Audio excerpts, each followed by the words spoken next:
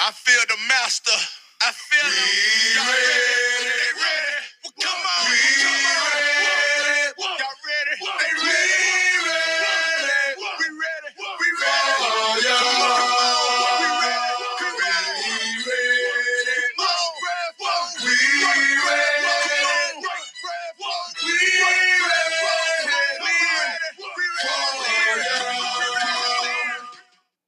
And welcome back to the program. This is your host, Ron Wells, coming to you live from the MyBillReview.com studios.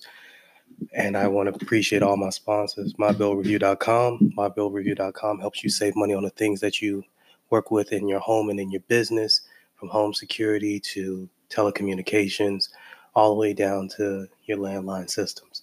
Give them a call today if you want to save some money. Again, that's MyBillReview.com. That's MyBillReview.com. Enter your information into the website, and they'll be able to assist you with all your needs. Thanks, guys, for coming back and listening to the program. Again, I'm thankful for every click, every listen, everything. This is my NFL draft preview. I'm going to do a 32-part series, basically highlighting each individual NFL team, giving my thoughts on a quick snapshot, Cliff Notes version of their season prior to and the needs that they have going into the NFL draft. This is comprised of NFL free agents that have landed there, as well as some of the holes they need to fill in order to get there, whether it be a short-term goal or a long-term goal. This is some of the stuff that I really nerd out about, geek out about, sort of deal. And I just wanted you guys to understand that with the draft coming in about 32 hours, I figure I'd give you 32 teams in 32 hours. Draft is Thursday night. You can see it on ESPN. It's a brand new world. I figure I'd give you guys some content during this coronavirus. And again, I want you guys to visit my new Facebook page, like it, subscribe to it. You'll get new content on there weekly. But here we go. We're going to go ahead and do a deep dive into the NFL draft. And thanks for listening.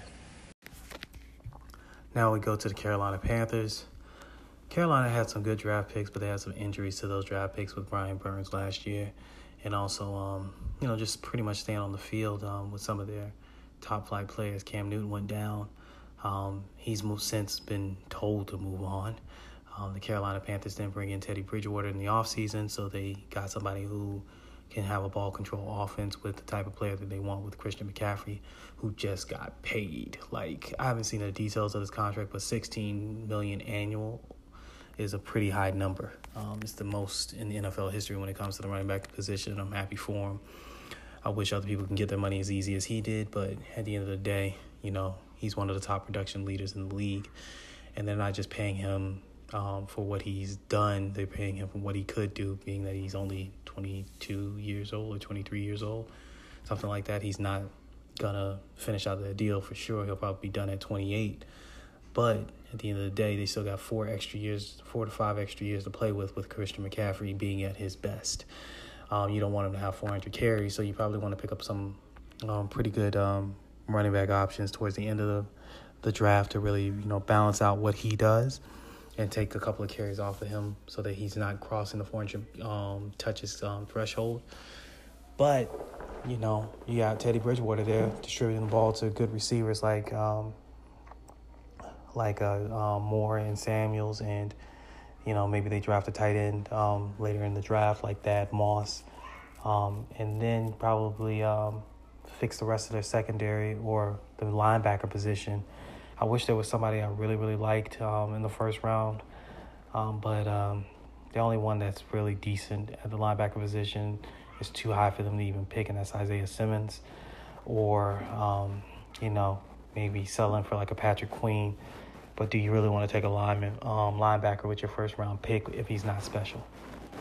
So I look for the Carolina Panthers to basically go, offensive lineman, defensive lineman, and probably a safety or a corner before they even look at the linebacker position, just because Matt Rhule has 11 years to do what he wants to do. It's another thing, too. They got the biggest coaching hire or asset out there, college or pro. I was sure that Matt Rhule, at least what I was told when everything was going down earlier in the season, Matt Rhule would end up in Dallas. But David Tepper over there, the new owner of the Carolina Panthers, has deeper pockets, I guess, than Jerry or was willing to pay me as much as Jerry in order to make it happen and get Matt Rhule at $11 million per year over 11 years. Jesus Christ. Coaches making 11 per, but you can't pay a running back. Well, they did. They paid the running back over $10 million. But you're cutting running backs left and right for not even trying to finish out their deal. So it is what it is. I guess the head coach is really going to matter at this point in time. Look for the Carolina Panthers, just to bounce back a little bit. I don't see them making the playoffs. This division is a little deeper than what it used to be. But who knows? The NFC South was once, never having back-to-back, division winners. So we'll see what happens. I got the Saints winning this division as I round out the NFC South.